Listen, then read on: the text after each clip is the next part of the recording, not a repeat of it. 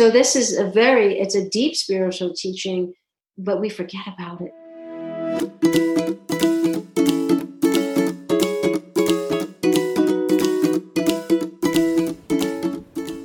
Hey, fellow dog lovers, happy midweek.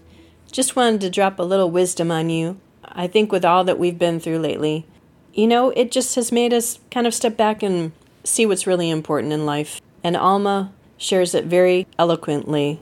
What has your dog taught you recently, like a life lesson or a spiritual lesson? Something that has really sat with you, especially right now. We're in a very hard time when I can't see you and I can't hug you in person. So I have to do this Zoom thing, right? So would you say there's any spiritual lessons you feel like you've kind of garnered from the pup?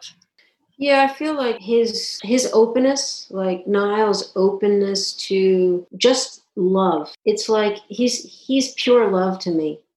And I feel like, whether you do a spiritual practice or you're working maybe with certain spiritual paths, there's many different ones, that this love is so important. I will use the word unconditional love. And through this time, it's like, wow, he just has all this love exuding from him. It puts me in that place of calm. Mm-hmm. Right. When I have the day, I wake up and I'm like, yeah, the moaning and his, makes me laugh, but I know I can just feel it's going to be a more darker day for me. Mm-hmm. Because, your mind is going up and down, it's like, wow, you worry about friends, you worry about family. Am I going to catch it? If you look at news for a little bit. So, he's like that pure love. They say the eye of a hurricane, is where it's the calmest. Mm-hmm.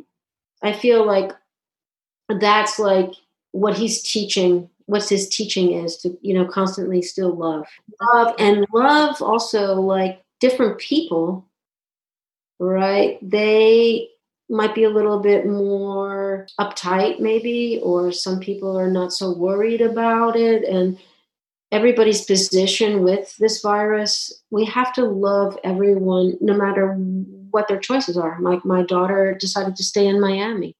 I had wished she had come home. Yeah. Everybody has their choices, but in it, right, we can constantly love. And I think that's a very deep teaching, whether it's virus, it's religious beliefs, it's political beliefs. Right. So I don't think maybe this is going to be the virus will be the World War III. Huh. A lot of people feel it is that might transform the human beings back to, really what matters. And if you look at, we have many things that matter, right, in our lives. We want to be happy. We want to also be successful. Right. We want, but wow, love is, it transcends.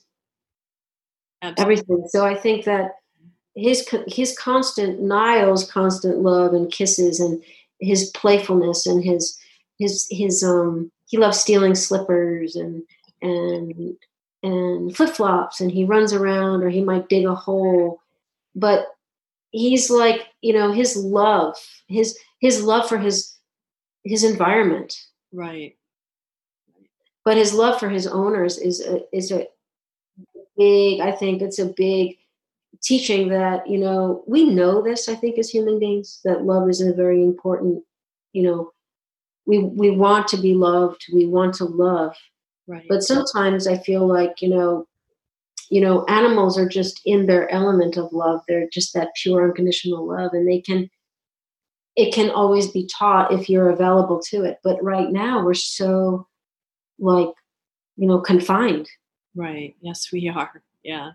If you do have a dog, or you have any furry animal, or maybe it's a reptile, it's like really find that.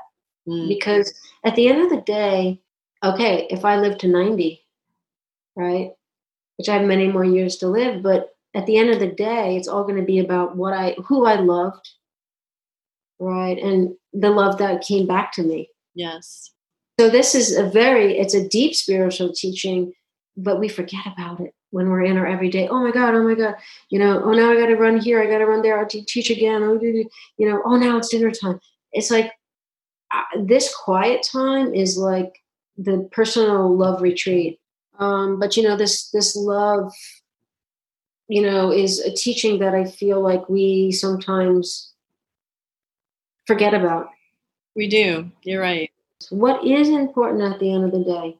You know, if I look at, I'm not going to have this beautiful home, I'm not going to have my love of my life. So it's a beautiful to recognize how much love, specifically talking about a dog, you know, dogs or our babies, our boys and girls. But, you know, that is to recognize that deep love, that deep connection is, wow, you know, that gets you through it.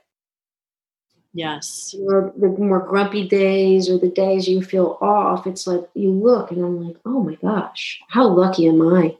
Right. Right. And I always say, I think the best way to describe dogs is they are unconditional love wrapped in fur. I don't know how else to describe them. They just are so genuine. They don't lie to you. They don't act fake. They don't pretend anything. They're just full on love and ready to be loved and ready to give love. Mm-hmm. Thank you for so beautifully putting that and reminding us of what is the most important thing and why we need to pay attention to them and to what they're teaching us. Right. Thank you so much. Love is what it really comes down to for our furry friends and for each other. Wish you blessings and peace.